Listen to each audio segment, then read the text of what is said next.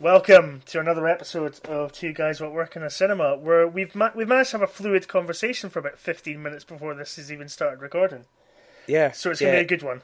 It turns out all along, listeners, that Mark's shitty modem, shitty internet connection in Scotland is the problem. No, it's not the shitty internet connection, is it? Because I put a wire in it, it's all worked. It's my shitty wireless router, which is probably Taiwanese made. So if you're going to blame anybody, right, blame the bloody Taiwanese. Don't be blaming us Scots. Oh, we're on it's typical of you English, isn't it? Dodgy grounds. Always blaming the Scots for everything that goes wrong. Independence now, vote yes. Do all the Scots just blame the Thais, or is it just you that does that? No, that's very much just me. That's good. So, God. What are we discussing this month, Stuart? We haven't introduced ourselves again, have we? I'm Stuart, you're Mark. This is Two Guys That Work in the Cinema. And this month we'll be discussing Bad Neighbours, Godzilla, X-Men. I'm just calling it X-Men. I'm not fucking doing the whole thing. And Edge of Tomorrow. And listeners are going to be going, but what X-Men? There's like 6 of them. It'll be a surprise. Yeah.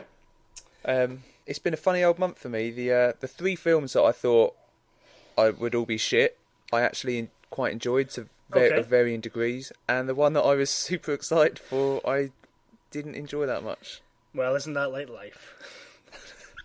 Yeah, it's just reinforced my notion or my belief. And people have a go at me about this. Oh no, you can't live your life like this, Stuart. And I'm like, no. Never look forward to anything. Always expect the worst. Like, expect everything to be shit. And if it is shit, you won't be disappointed. You'll be like, yeah, that's what I expected. Yeah. But if you enjoy it, you'll be surprised. See, what happened is I got really excited about something. I got my hopes up, and I was crushed. So just never look forward to anything. Always expect everything to be as bad as it could possibly be. That's my life philosophy. And this month has just, reinforced that I'm right. On which bleak philosophy for life will roll the theme tune.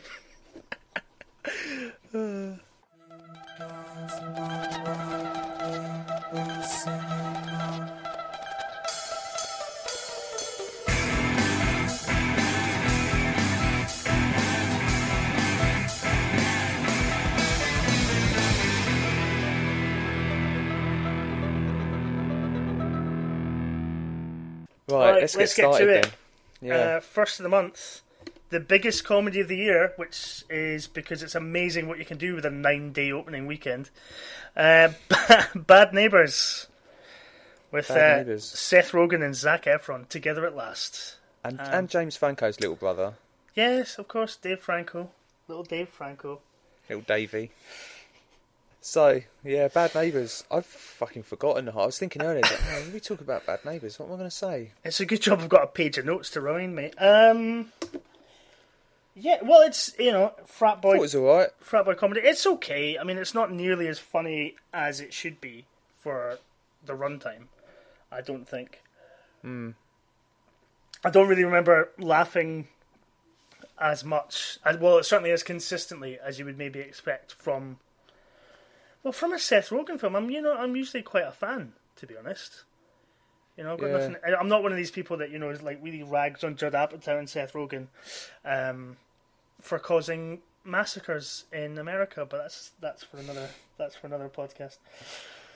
I don't know, because I think the central conceit is really good. That it's kind of like it's like a group of college students who are sort of just about to reach adulthood, versus this couple that are adults and they hate it and they want to go back to being young and stuff like that. And I don't know. It's got a nice theme behind it. It's got a lot more heart to it than I thought it would. Yeah. Like, judging by the trailer, I thought... I wasn't looking forward to it at all because I thought the trailer looked a bit shit, to be honest. It was funnier than I expected. And it's not the empty meathead sort of teen comedy type thing that I expected. It's actually got... Yeah, like you say, the story behind it is quite nice, that sort of adults sort of miss their youth. Because the 2 main sort of frat boys are Dave Franco and Zac Efron. Yeah. And they're obsessed with getting their name on this legendary board for their frat house, or is it? I can't remember. Yeah, what the fraternity, yeah. Yeah.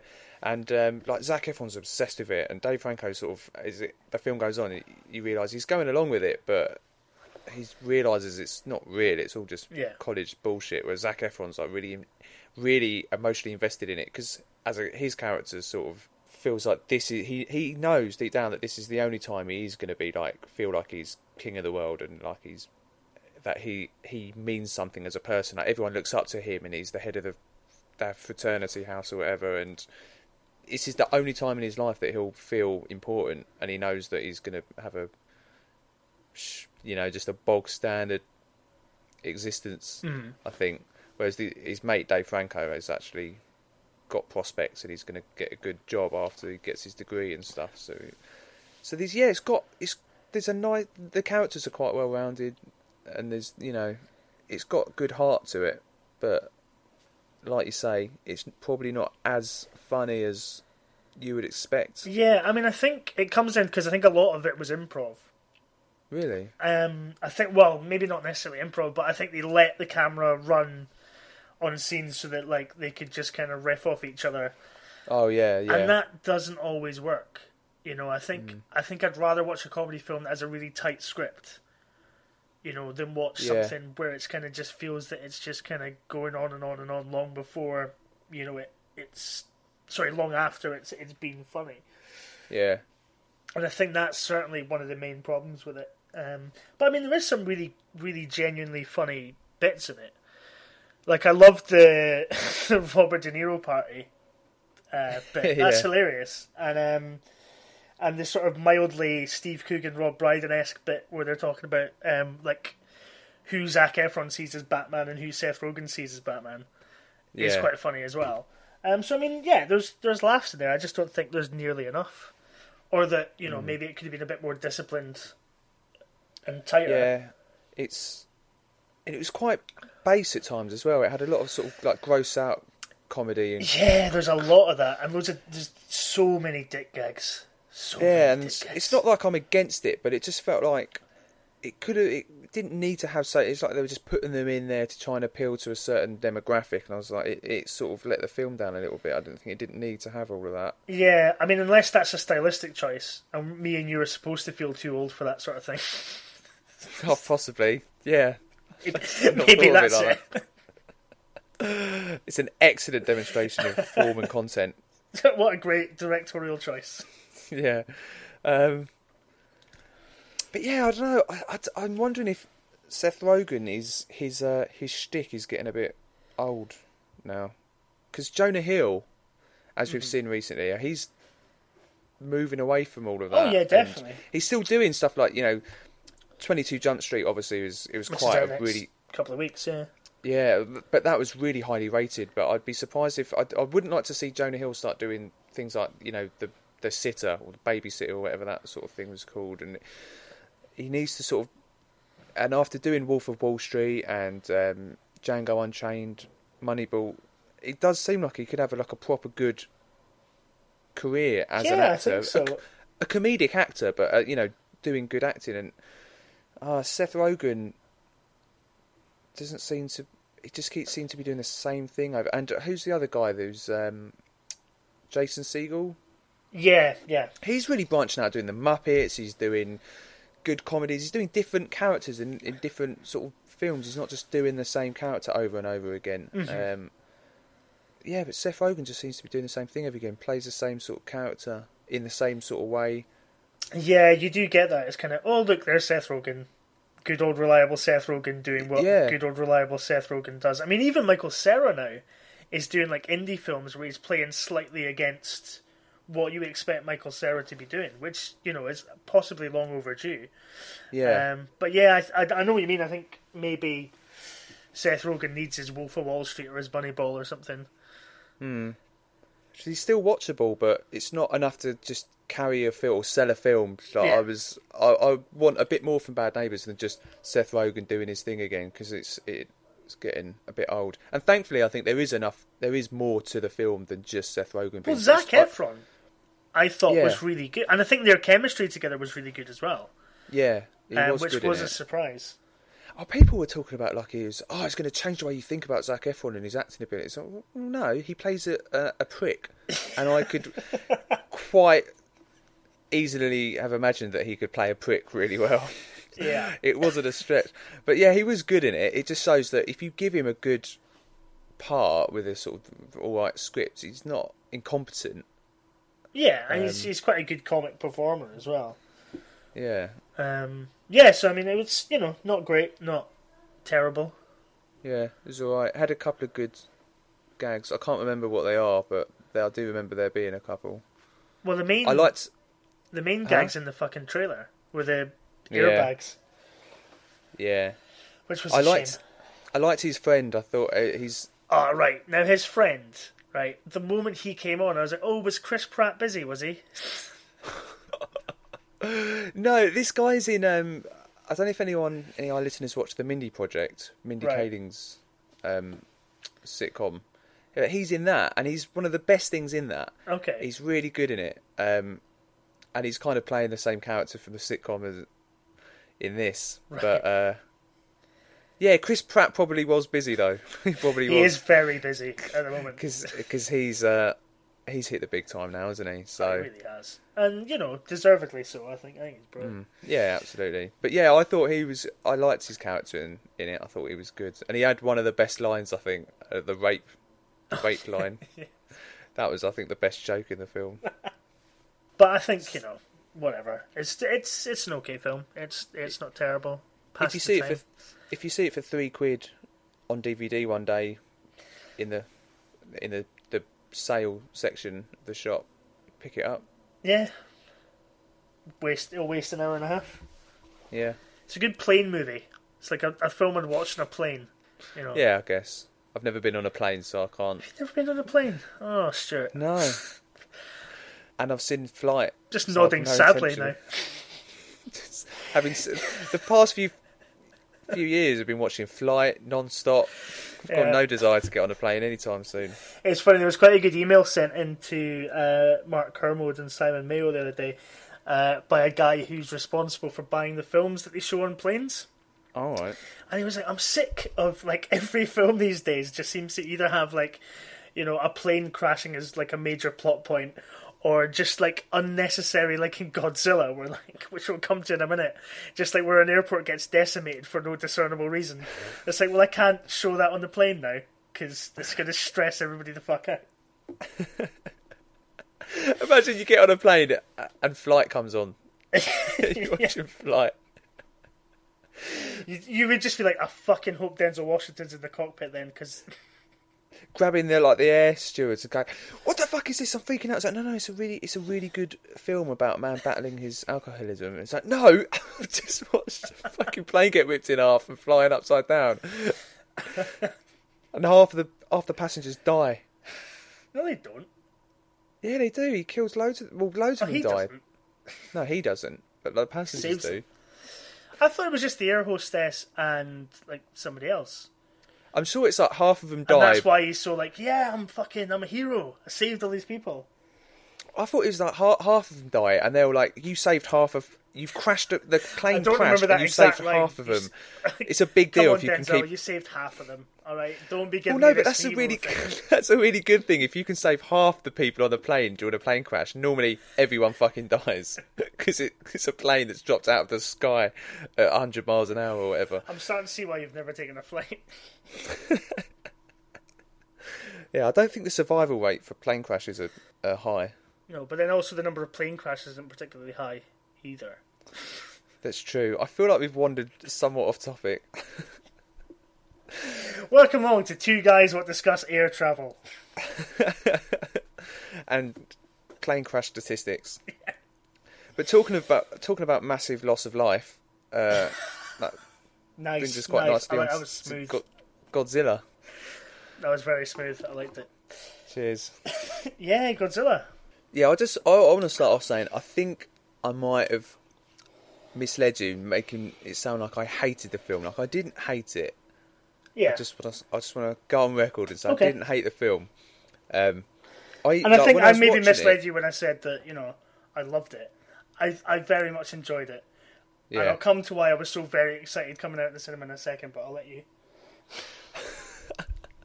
Well, I watched it and I was perfectly sort of, I don't want to say entertained, but distracted for 2 hours. I wasn't it's like it's a bit like the Phantom Menace. Like, I know the Phantom Menace is shit. When I think about it, everything about it is shit. But when I watch it, I'm perfectly entertained for 2 hours. It's not like, and I guess that's the biggest compliment you can give George Lucas for the Phantom Menace. Is like, I'm not thinking about how shit it is while I'm watching it. That's just as good as you can say it. And it's kind of like that with Godzilla. Like, I thought, it was all right. It wasn't as... I knew I was a bit disappointed when I came out, but the more I thought about everything about it, I was like, the more I realised it really just did nothing right for me. Not that it did everything badly, it just didn't do anything well, and and just did everything wrong. I could think how everything in it could have been, how I would have liked it to have been. So yeah. Okay, that's like one of the most non-committal slaggings off of a film you've ever given. It was Man of Steel all over again. Let's put it that way. Do you remember the trailer for Man of Steel? Yeah. So promising. The way the shots they used with the select choice bits of dialogue from the film, making it seem like, it's going to have all these themes. It's going to have all this sort of substance to it. It looked fucking classy. And this is Godzilla. The trailer looked amazing. All these beautiful shots, this imagery of like... Well, no, it does. The thing is, though, it does look beautiful at quite a lot. There's some great imagery in it, like the submarine up a tree and the bit where they're kind of parachuting down through all that kind of smoke and flares and stuff like that. It looks great, but in a trailer it looks amazing. But when you actually see it in the film, it's all just because it's not got any. Don't know. It's just like lots of nice shots, but it don't really mean anything. Like, for example, in the trailer, you've got it's talking about, you've got the clip of the audio clip of Bryan Cranston talking about how it's not a typhoon. Yeah, this isn't a typhoon. Disaster. Yeah, that's the worst Bryan Cranston impression I've ever heard. Like, just sound nothing like him, for the record. But yeah, he's talking about how it's a conspiracy. Like, people are trying to trick them, and then you've got the Japanese guy, you'll know his name. What's his name? Ken Watanabe? Yeah, him. Let's call him Ken.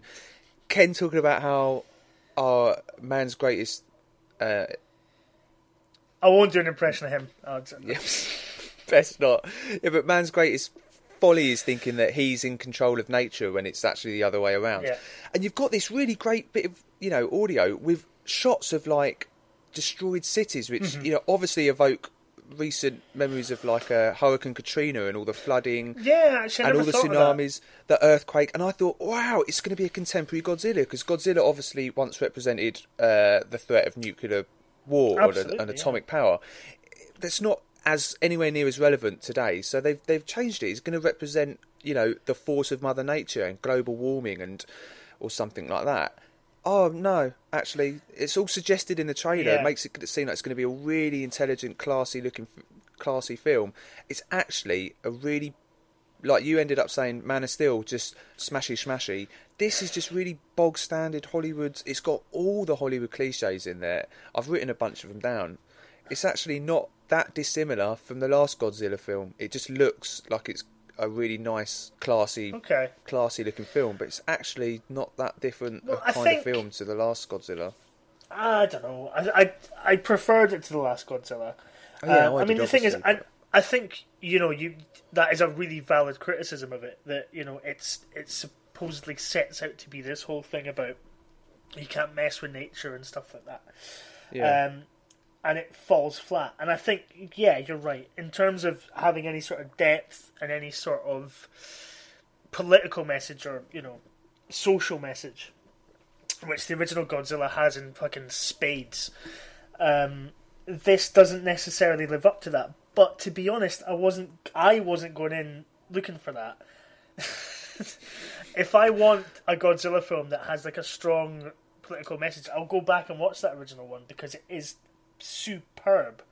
But this, to be honest, I went to see it on the biggest screen I could find in Edinburgh, the loudest screen I could find in Edinburgh, and for 2 hours I just watched big fucking monsters smash shit out of each other, and I felt like an 8-year-old boy. So that's kind of what I was wanting from it, and that is what I got from it. Fair enough. It's got its flaws. It's absolutely got its flaws. Every human character, to be honest, is terribly, broadly drawn characters. Aaron Taylor Johnson, for example, is just yeah. I don't care. Yeah, to the point where like I don't know why half the characters were in it. I don't know why Bryan Cranston's wife was in it, other than just so he could be a bit mental when you cut 9 years later. Mental. Yeah. Yeah. The Aaron Taylor Johnson's wife and his son don't need to be in the film whatsoever. Yeah. They just serve like. I'm not even going to say it's like to drive the narrative. It's just to give the characters something to do, or to get them from A to B, or to make you go, "Oh no, God! What if he dies and those people are left without their husband and father? Wouldn't that be terrible?" But you don't care. Yeah. But like Bryan Cranston's wife is just there so that he can be a bit mental later on, and he needs to be mental so that he'll go back to this site where it happened, and he only goes to that site so he can take his son there. His son happens to go along, and then so his son can get involved in the action. Yeah. And once his son's involved, Bryan Cranston don't need to be there anymore, so he can die. It doesn't matter. They all just serve really obvious. Yeah.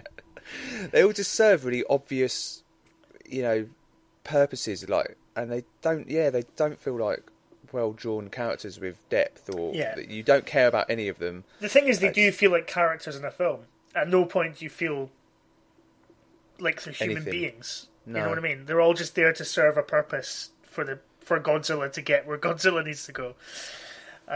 Which is fine. I mean, in terms of the design and in terms of the way it's shot, I do think it looks great, and I do think it's slightly above certain similar blockbusters of recent times. However, it does have that kind of worrying trend at the moment, which I think will come to an X-Men, and why it... And actually, to be honest, Edge of Tomorrow, and why it doesn't do that, and why that should be, applauded, is that Godzilla kind of towards the end resorts to this really obvious 9/11 imagery, which has now become so passé. It's become like, oh, that's just visual shorthand for bad stuff is happening, and it's like, well, should we be doing that? Should we be reducing these historical events to just cinematic shorthand? Yeah, I don't know.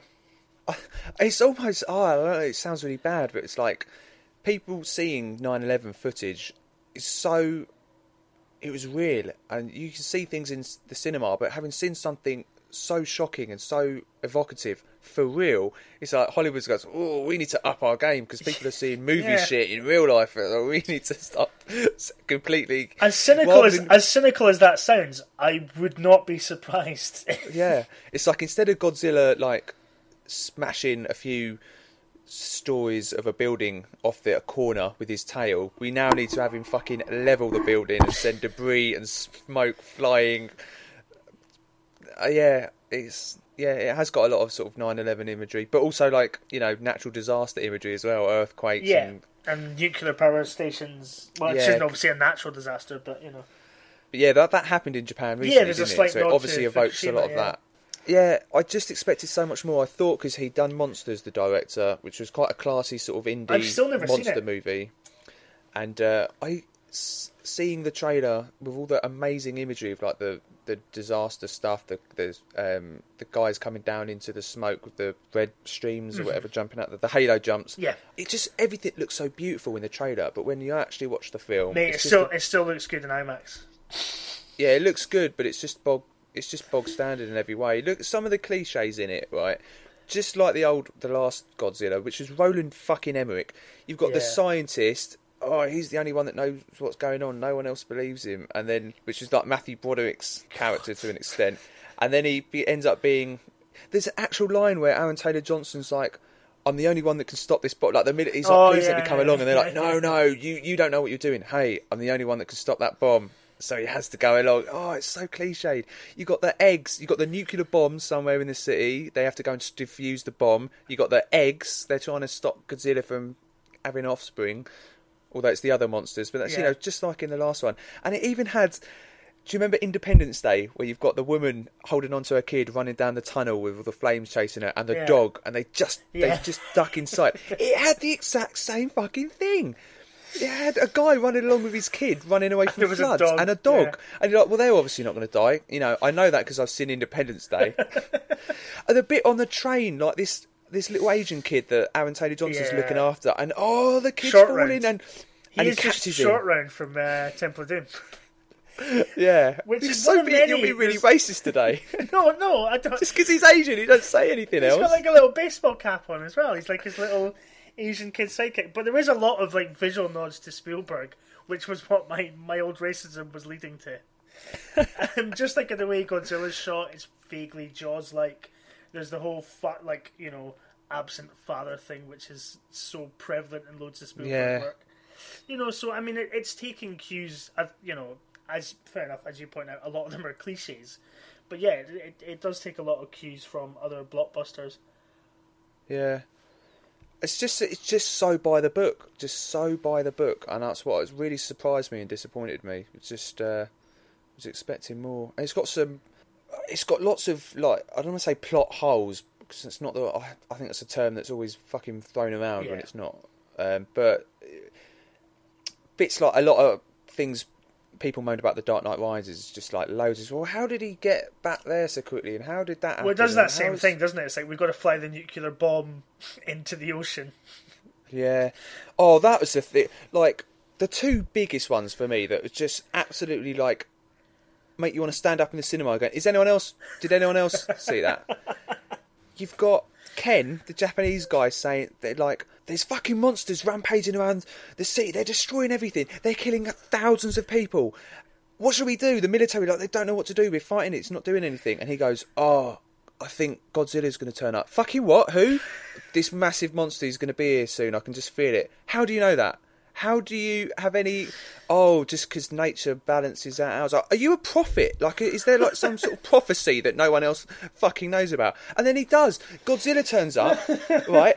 And now the military go, fucking hell, there's fucking three of them. What are we going to do? And he's like, let them fight. Are you mental? Are you fucking let them fight. They're going to kill thousands of people, do billions of dollars worth of damage. Let them fight. Okay, then one of them wins. There's still one left. What are we going to do? Well, that's the funny thing, because like, obviously the whole message is like, when he does that, is like, you've got to let nature run its course. It's like, well, when nature runs its course and decimates a whole city block, maybe we should not let nature run its course. Yeah, it's like if President Kennedy during the Cuban Missile Crisis, the threat of nuclear war, just got to let nature run its course. One of us is going to get nuked. That's nature. Balance out in the end. Let the nukes fly. Hit that red button.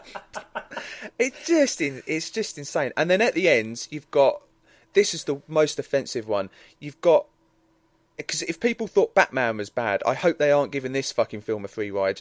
Aaron Taylor Johnson is on a boat with a bomb. I hated this as well. And we are told that this bomb is like, someone actually says the lines, like, serious, like, megaton fucking bomb. This is big, right? And he's parked about a metre away from the dock, right? And there's like five, and let's say the boat's drifting. I think it might be drifting, and there's like five.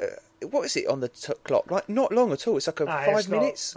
Less than 5 minutes. And Godzilla's, they have their fight, whatever the monsters are, and then the character gets airlifted out, right?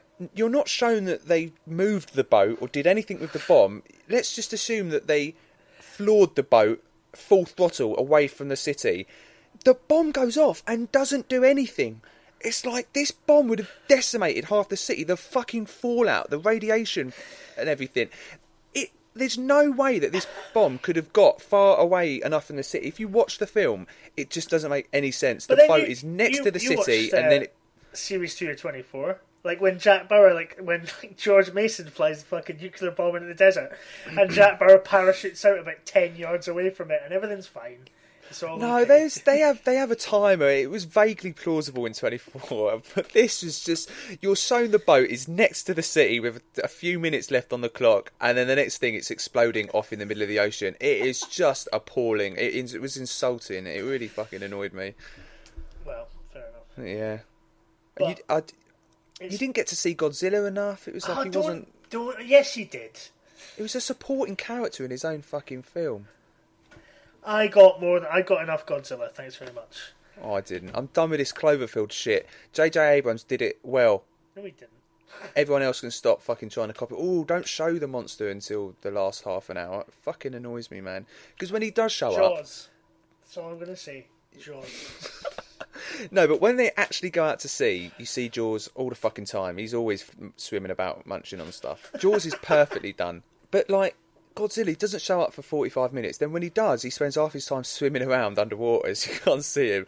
And then when he does start knocking around in the city, you're sort of teased, not really shown him properly. You're teased with, like, there's a shot where it's in the trailer where they're going indoors and they shut the doors on him just as you can see him in the skyline. It just annoyed me. It's not until the very end of the film you actually get to properly see him. But it's all about building the sense of scale. I mean, the thing that did you see Pacific Rim? No, I didn't see it. Because the thing I didn't like about Pacific Rim was the fact that, like, as they went, right, well, we've got a big robot and a big monster, let's have them have a fight. And it's like, well, no, because all that is, you don't get the sense of how big they are. They're just two things, like, smashing fuck out of each other.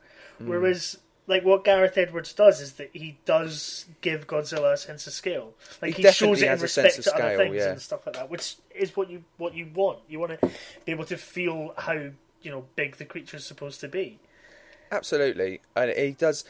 The only thing I think Godzilla, this film, does brilliantly is the look of Godzilla, the way he looks and the way he acts, like the sense of scale, the sense of destruction and his power. He's not charging around like a fucking lizard in the last one does, just zipping around all over the place. He just slowly just staggers around, smashing everything, and he looks absolutely fantastic. I couldn't have imagined Godzilla looking better. And I just think you weren't shown it. You didn't see him enough. It seems like a sequel. Like he should have had a film where he goes on a rampage or whatever, and then him fighting other monsters could have been a sequel. Well, sequel. I mean, obviously that is pretty much every Godzilla sequel since 1954. Is Godzilla has to come back and fight some worse monsters. So yeah, it does kind of feel like one of those sequels more than an actual new rebooted Godzilla. Which is fine, I guess, you know, but... Yeah, it's just, I guess, you know, maybe I should watch it again and think about it for what it is. Because I had an idea of the kind of film I was hoping for it to be, and I was disappointed that it wasn't that film. I wanted it to be something else. So maybe I need to watch it again to judge it by its own merits. But, you know, that said, I still think it does a lot. It's generally pretty shit. For the most part, I just thought of another fucking cliche where they're on the bridge and it's like, be quiet, Godzilla's right next to us, don't make a sound or he might hear us. Fucking Jurassic Park, fucking the last Godzilla, I'm sure had that same fucking scene in it. It's just awful. Yeah. Oh well. Well, to continue the blockbuster discussion, shall we move on to X-Men? Yeah. X-Men 7. Jesus, it's been 7. Yeah, there's been 7, well, vaguely X-Men related movies, yeah. The only X-Men films I've seen were the first 2 films, and I saw them in the cinema on release, which was fucking like a decade ago, so I can't remember them at all. Yeah. And I saw First Class. Which you didn't like, did you? No, I thought it was a bit shit, man. I thought it was like someone gave a lot of money to a student filmmaker. It's maybe a fair criticism of Matthew Vaughn, I'm not too sure. I had really low expectations of this, and I actually really, really enjoyed it. I think it's genuine. As somebody who, like, I grew up watching the X-Men cartoon and stuff like that, and so, like, when those first X-Men... I mean, the first Bryan Singer X-Men was the first DVD I ever bought. So, like, I love X-Men, and I do genuinely think this is possibly my favourite X-Men film. Because looking back at the original Bryan Singer ones, they're not... I think they're unfairly lauded as these great films. They're not actually that good. They're fairly standard kind of superhero blockbuster films.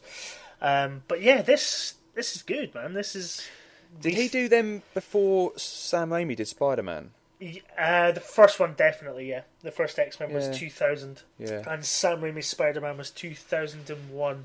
Because think about it, was that X-Men would have been the first like superhero film that was good since Batman, Tim Burton's Batman. Yeah, definitely. And what's that, like a decade? There's like a decade gap between Batman Returns and... Because in between that, you have it like Batman Forever and Batman and Robin fucking territory. I mean, like, superhero films were... I think, yeah, it's like... I remember really enjoying the X-Men films, but I wouldn't go back watching it expecting it to be this really amazing bit of... cinema. It's just, I think he did a superhero film that was very enjoyable and wasn't utter shit and camp. which I think people love. So people go crazy for that. I think that's quite a good point because I mean, I think there was a sort of clear sort of decision to try and move away from the campness, which is why they're all dressed in like black suits instead of like Wolverine's like yellow and black and Cyclops is like blue and yellow and all this kind of thing.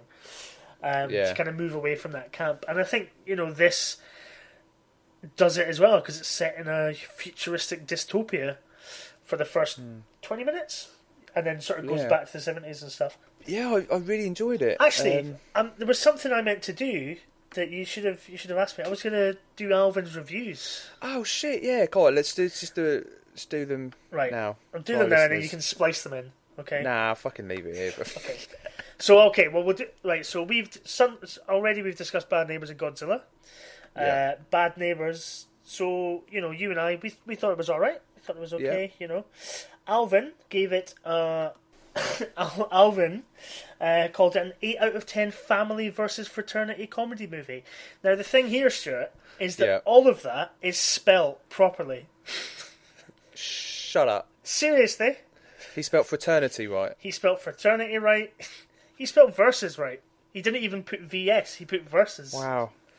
Alvin, I wouldn't even expect VS. I'd expect V. Yeah. It's just family v fraternity movie. But no, he's put all the... when Alvin's serious, when he actually puts in the effort with the spelling. Maybe he's sick of you and Ben fucking just dividing him constantly on Facebook with spelling. Look, Ben and I are both men that have moved away from Thanet and have struggled to find new friends, so we pass our time by just picking on Alvin on social networking websites. Alright? That's just how we spend. And don't judge us, we know it's bad. We know we're pathetic human beings, but that's what we do, okay? That's just what we do. I'm not judging. What did he say about Godzilla then? So Godzilla... I think, if I remember, he was a bit underwhelmed with it. He gave it a 7 out of 10, which in Alvin terms is used. Well, I'll come to this in a minute, but Alvin called it a 7 out of 10 Mega Monsters disaster movie. Again, all of that spelt properly. Wow. Now, the thing is, so Alvin, usually 7 out of 10 with Alvin means that he didn't really like it that much. He's quite underwhelmed by it. He gave Transcendence 7 out of 10. Yeah. But now, there's a film out at the moment which I've still not actually managed to go and see called The Two Faces of January with Kirsten Dunst and Oscar Isaacs, Viggo Mortensen, which is meant to be, quite an old-fashioned traditional thriller, which is meant to be pretty enjoyable. Alvin gave it 7 out of 10. Yeah. His description's fucking amazing. A 7 out of 10 murder over fraudulent activities leading to going on the run movie. Again, Stuart, all spell. All the words, all the right letters are there. He's getting good at this. But then when I discussed it I was like, that's blown my mind. I can't, I didn't expect you to enjoy it. I'm going to have to go and see it now. He went, yeah, it's a very good film. I don't know Alvin's rating system. I mean, I do remember... We need to stop even trying to make sense of his rating system because they don't make sense. He could hate a film. He'll come out going, "No, it's a bit shit." Give it 7 out of 10 though because everyone else seems to enjoy it. It's just like he just picks arbitrary numbers just on a complete whim. The factors for deciding it are just different every time. Depends if other people enjoyed it. I don't know what he's mad. So X-Men: Days of Future Past. I think we should use Alvin really now. To describe the films for us before we properly launch into our discussion, because he's good at kind of that concise description of a film. Yeah, he's got it down. So he's given X-Men: Days of Future Past a 9 out of 10, and he calls it a 9 out of 10 sending Wolverine to correct a certain point in time movie. Which, I mean, they're one of my favourite type of films, to be honest. I love a good sending Wolverine back to correct a certain point in time movie. Oh. It's basically like you could say the same review for Terminator. Just Rebels sending Kyle back to. Well, it is a bit Terminator, isn't it? Really. Yeah, I guess. This one, I mean, everybody's hunted down by Sentinels, but might as well machines. Let's put it that way. Yeah. And what I really liked about it, and not to say it doesn't have time paradoxes, it probably does, but it avoided the most obvious one.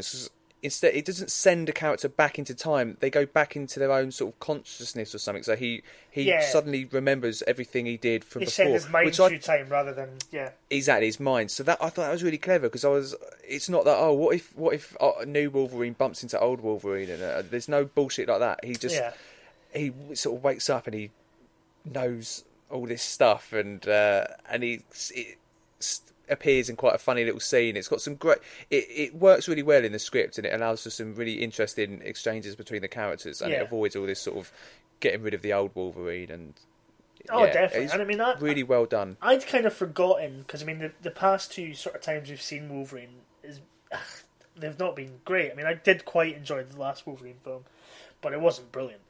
But it was really nice to see Hugh Jackman as Wolverine in an X-Men film again because he is really good. As that character. You can see why he's done 7 films and why Marvel don't want him to leave. Because he really nails it and he's superb. Just in his interactions with like every single character. Yeah.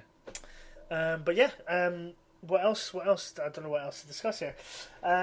Obviously, I mean, the main thing with the X-Men has always been that it's about like civil rights. It's about championing the sort of those that are different and stuff like that. And I thought this one at the start has some really, really like on the nose, like quite harsh Holocaust imagery.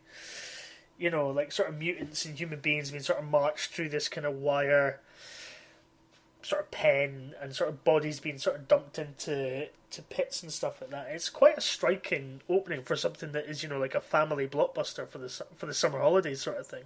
Yeah, I just think it's a really tightly woven story. Everything's really the characters like James McAvoy, who I didn't think was particularly good as Professor Xavier in the Last Stand. He comes alive in this. He's fantastic. All the characters have excellent chemistry. The balance of characters is really good because another thing that I didn't like about First Class is it's got so many superfluous characters in it. It does, yeah. It's a prequel, so we can't have Storm and Wolverine and all these guys. So we have to pick some of the more obscure mutants from the comics. So we can kill them off and we can do with whatever they want. And yeah, so we can. Half of them die really early on, and then the others just knock around for no reason. So when you get to the final fight sequence, you've got the stuff that matters, the important stuff between Magneto, or Eric, and Charles. Yeah. But then at the same time, you've got like the Sonar guy flying around fighting the devil-looking guy, and it doesn't matter. Like you don't care about any of those characters because they get barely any screen time. It's all just superfluous action that doesn't need to be there. This doesn't have any of that shit. That all those characters, aren't needed in the film, so they're not in the film. And a lot of people go, "Oh, it didn't have enough Quicksilver," and I was like, "It had just the right amount of Quicksilver because his scene is brilliant. It's great, so good." It's one of those things that I think that they never really quite captured, like with the Flash in terms of DC comics. Is that yes, their power is that they go really, really fast, but wouldn't the more interesting thing be to look at how they experience that rather than how we experience it? And that's it's such a great scene. Yeah, so he only has like a couple of scenes and they're so indulgent. They give him so much to do and really show off his powers, and then he's not in it anymore. And people go, "Oh, he should have been in it more." It's like, no, because if they'd written it, he would have gone along with them for the rest of their journey for no reason other than just to have him on having screen time and satisfy fans. Because he's a kid and he's got no training. Yeah, exactly. He doesn't know the characters because anyone hasn't seen it. They're trying to stop Mystique from doing something which leads to the apocalyptic future. He doesn't know Mystique. He doesn't know any of these other people, so he would have no reason to go along. And it would have meant his dad's Magneto, but Yeah, well, that was sort of hinted at, wasn't it? But when it Although gets to the last, in the comics, he is. Yeah, but he hints in the lift, isn't he? He goes, "Oh, so you can bend metal or control metal." My mum used to know someone that could do that. But yeah, and it turns out like when in the final scene, all the action stuff. If Quicksilver had been there, they would have had to find a way of sort of stopping him from being able to use his power because his power is so powerful. Saved everybody. Yeah, exactly. So they would have had to somehow write him out of it or get him distracted with something else. It would have been really superfluous. But as it turns out, there isn't any superfluous action like that because everyone has something to do, and it just generally felt like a really tightly woven script. The characters they have a very clear objective, and the film is all about them achieving that goal. There's no sort of stupid subplots and tangents, and then is it like the sort of second act? It all starts to go awry, and Magneto sort of wanders off from the group and starts doing his own thing, and it all starts to fall apart. The characters sort of start to lose it and think, oh, we're not going to be able to do it. It's all the plans failed, and it's really good. Like, I was gripped. Like the second act where it all starts to fall apart. What's going to happen? And it's brilliantly structured as well, because you know what the consequences for failure are. You know what's at stake. And the way it cuts between, the future and the past, it keeps the excitement going. Oh, yeah, definitely. I mean, generates tension. It's fantastic. Yeah, I mean, the other thing, like you say, it's a really tightly woven story and script. And let's face facts. You've got Patrick Stewart, Ian McKellen, Jennifer Lawrence, Michael Fassbender, James McAvoy, Hugh Jackman, Halle Berry, etc., etc. And they all, it balances them quite well. Fair enough, some of them, like Halle Berry, for example, don't get a lot to do. But yeah, if there are any superfluous characters, they're in the future bit. But you're not there long enough for them to feel superfluous. They're just like, well, they're there to defend Wolverine while he is in the past, so that's fine. I can just watch this, and that's okay. Yeah. It never feels that they're kind of just hanging around, or they're there just to pay lip service to the previous films. They're there for a reason, and yeah, it's great. Yeah, and they're there for a reason, and that reason often is to be killed by the Sentinels, but that serves a narrative purpose. That reinforces how powerful these Sentinels are, and how powerless the X-Men are to stop them. So again, it creates the tension and the drive. It drives the movie forward, and it's so competent, and extremely enjoyable. It's like you say, the characters are great. Wolverine is fantastic. I love the setting. I know the civil rights sort of theme that's prevalent through. So it does have a lot of substance. I think, like I'm always saying, that any good comic book or sci-fi film should reflect or not should, but often the best ones do reflect some sort of social issue or political issue, and they make a statement. And I think that's great. It explores its ideas really well, and the characters. They're just so good. Like, Michael Fassbender was the only thing I liked about First Class, because he's just such a fucking class act. Yeah. And he's brilliant in this. Like, his character's really done... They do him justice really well. It's great seeing his transition, seeing how he gets to that. Well, I mean, the other thing is that the climax of the film, without maybe saying too much to spoil it, is that, like Captain America, my main criticism of it was that in the end it just becomes this massive kind of just, we'll crash this helicarrier into that building and this helicarrier into that building.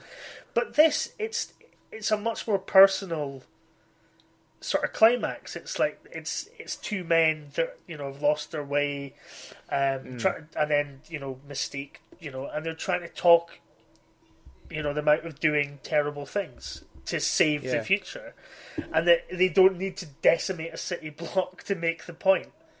It's Magneto on the lawn of the White House with a fucking baseball stadium, and that's your climax. There doesn't need to be this kind of huge explosions and stuff like that. Sometimes the most interesting climaxes to films are character pieces. Yeah, definitely, and it's really well written as well. I was just thinking, you don't.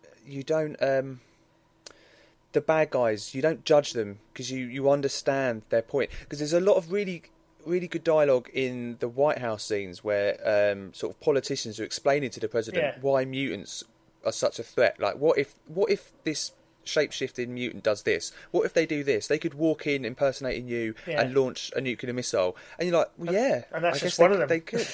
Yeah, and that's just one of them. So you understand the human sort of fear of the mutants. You understand, obviously, from the good guys' side, Professor X's sort of desire to be an example and use their gifts for good.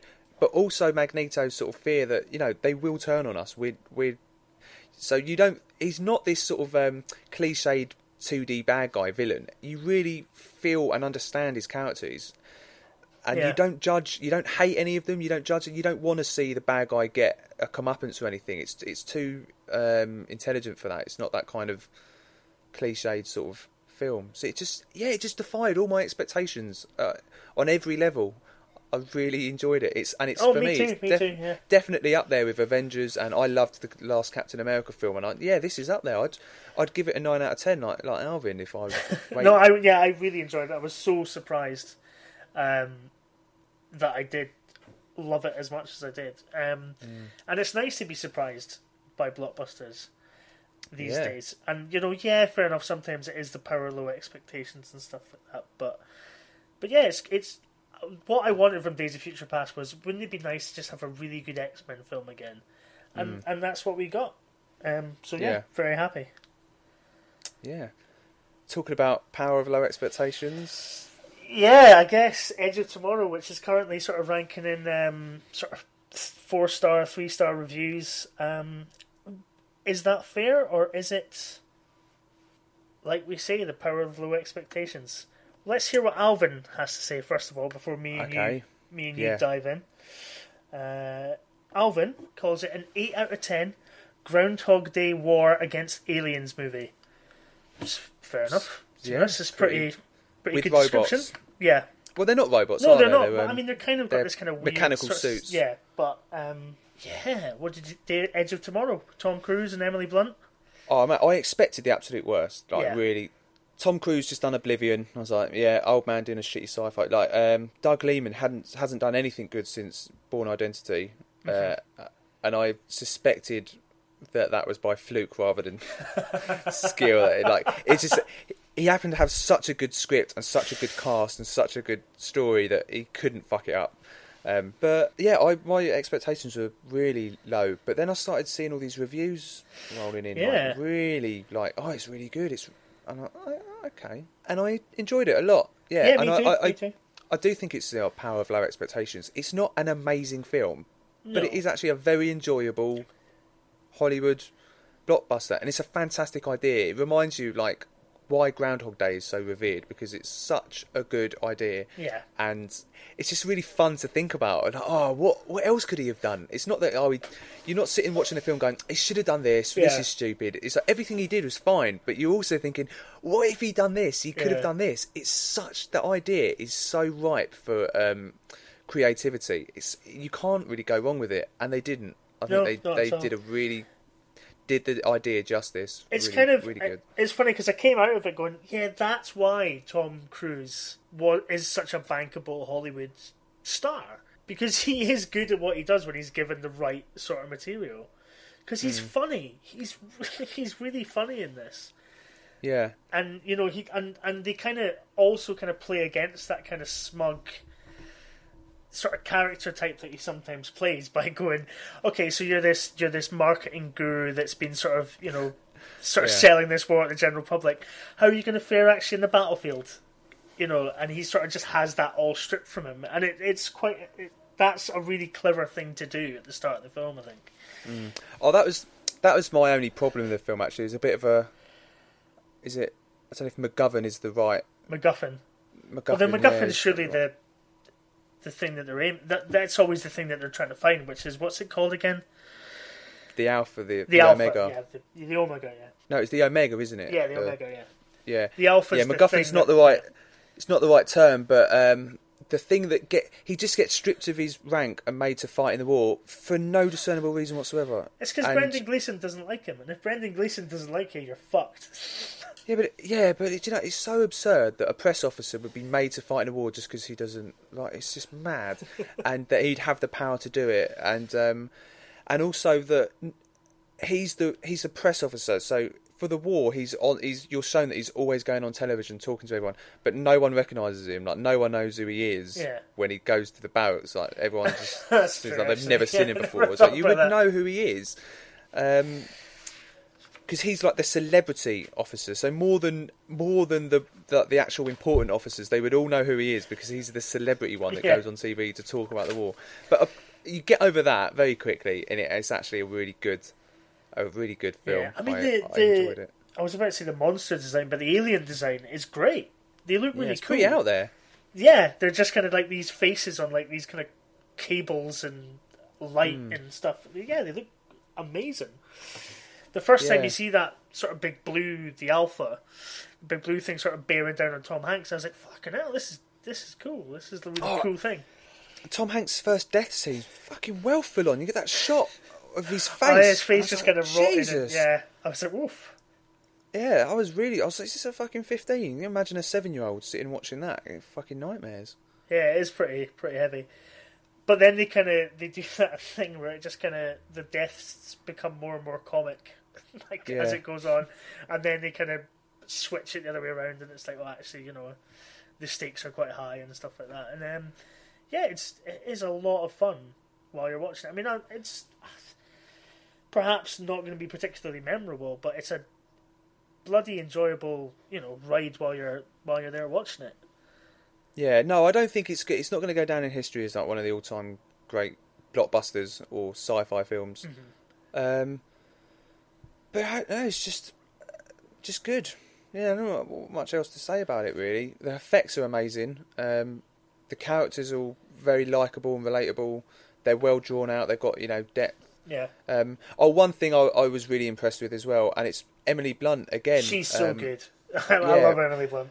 But it was, she didn't get enough attention for Looper, and I doubt she will for this. For doing a role that it's not the damsel in distress. She's not the love interest that's just the object of desire. Because I was really worried that was what was going to happen.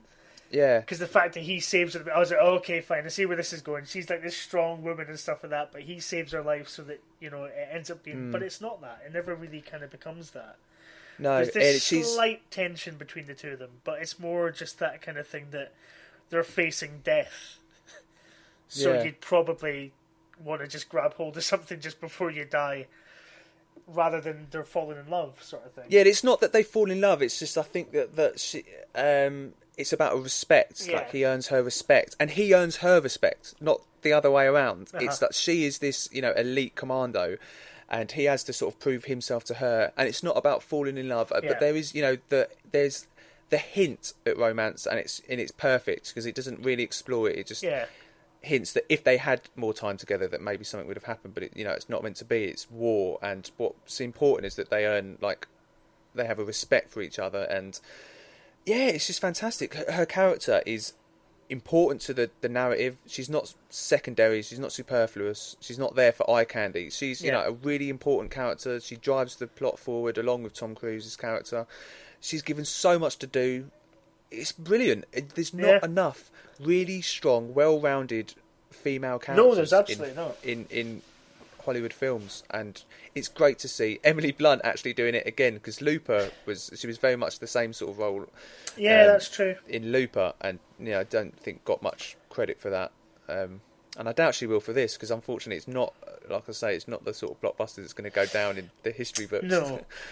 But it will be forgotten about. It's a nice surprise in amongst what we've got this year, which is Captain America, X-Men, Transformers, etc. It is kind of a nice little surprise in there that if you look for it, there's quite an enjoyable film that you can watch that isn't a big franchise film or anything like that.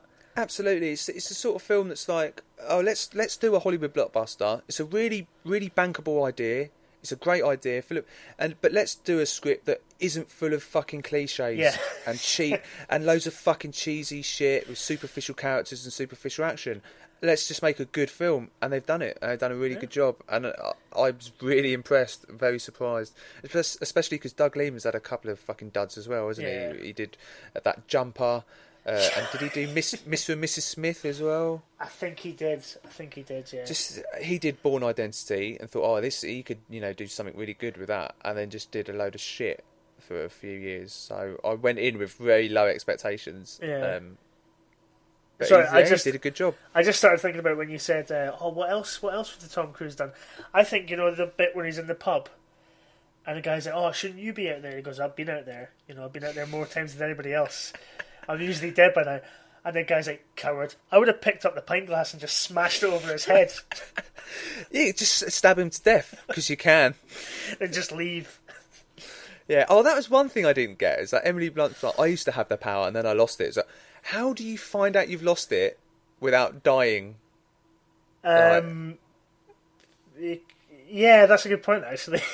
Or is it because Tom Cruise had this line later? Like, I can feel that I've lost it. So I can just feel it. It's it's a bit of a tenuous leap. Yeah. But I thought one thing I thought they could have worked it in. Actually, they could have said she woke up in a hospital bed and they'd given me loads of blood and they told me that my heart had stopped and they had to resuscitate me. Yeah, that would. So have she'd worked. been dead. Clinically, she'd been dead. Or is it brain dead? Ooh, I don't know. Does your brain have to be clinically dead before you? If you're a start doctor and you're dead? listening to this, please let us know. Yeah, right into how factually accurate or inaccurate is Edge of Tomorrow.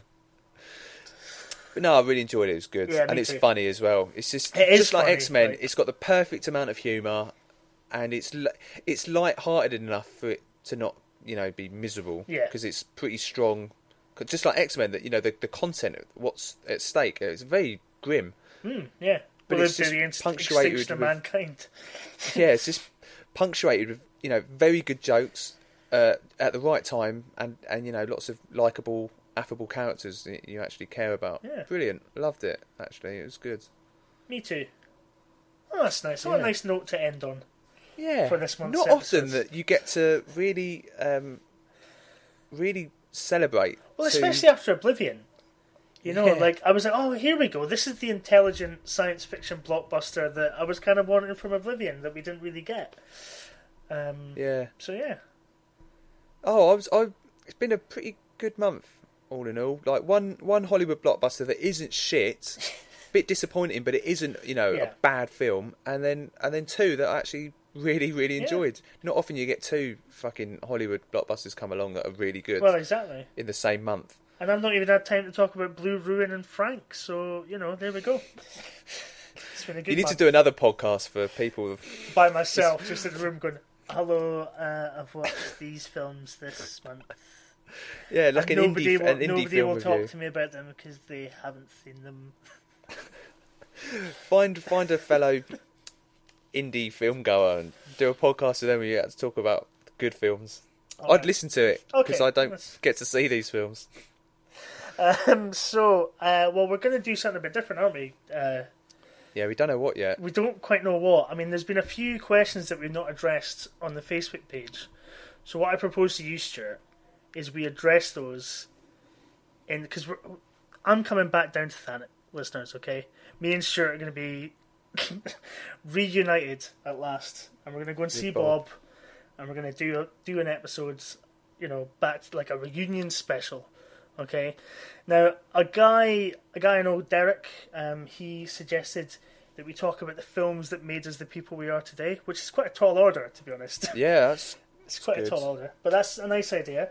Adam, our Australian friend Adam, he thought about, well, what films, old films would we like to discuss? So maybe we could pick like a couple of classics. I've Yeah. recently watched Bringing Out the Dead, which I loved. A Martin Scorsese film that I'd never seen before, and that might be worth talking about. We could each pick a film from each decade, say going from like 60s up to the Oh, last that'd be decade. good. Pick one film from each decade. Well, why don't we put it out to our listeners? When Oh, are you sure, coming I've got a back? better idea. It's Yeah? 2014, right? We pick a Right. film from 1964, 1974, 1984, 1994, 2004. Okay, yeah, It's quite a That's nice idea. Okay, so that's a potential idea. So I say we should put it out to our listeners. If you're listening, Yeah. you got what, 2 weeks before you come down, Mark? Well, at time of recording, yeah. You got, let's say 2 weeks. When are you down? What date are you coming down? 13th. So we're doing the podcast on the 14th, are we? Yeah, we'll go and do it before it bends. So if you're listening, you've got until the 14th of June to give us some suggestions. Like, what would you like to hear us do on our special Bobcast Reunion special. podcast? Yeah. Give us some ideas. We've got a few from already, like the ones we just came up with, Yeah. and Adams and Derek's. Derek, which are good ideas. So any more suggestions? Otherwise, we'll end up going with one of them, I think. But let us know on Facebook and on Twitter. Will we talk about 22 Jump Street then as well, or do you want to wait to save that for the end of the month? We'll see how good our suggestions are. Yeah, Or maybe good like point. if we're both fucking dying to talk about it, then Which may not be. I don't know. no. I I'm really really like looking the forward first to one. it. I really love the first one. I want to love this one. I'm excited, but I've got a sneaky feeling it's not going to be that good. Yeah. the is a trailer worry. just doesn't sell it to But me. then as the well trailer as for the last first one. one didn't sell it to me that much either. Yeah, It did enough. me. It did enough, but it wasn't until I watched it I was like, oh, this is great. So who knows? Who knows? Yeah, it could go either way. It's exciting. Stay tuned. To be continued. Yeah. Should follow us on Twitter, shouldn't they, Mark? They should follow me. I'm at Oldman Crondas. Crondas with a K. And you can follow me at Thin Reaper. And like us on Facebook. Two guys won't Yeah. work in a cinema. And we'll see you. Well, we'll maybe see you in a couple of weeks' time. Yeah, definitely. I'll certainly see you in a less than 2 weeks' time. Can't wait. It's exciting. It's gonna be romantic. Whether Me, you you and Bob. like it or not. Me, you, and Bob is going to be messy. I really hope Bob's got the windows open. Yeah, we're really going to upset the neighbours this time. We're going to scare the horses. Those horses think they've seen some shit. They ain't seen nothing. Bye. Bye.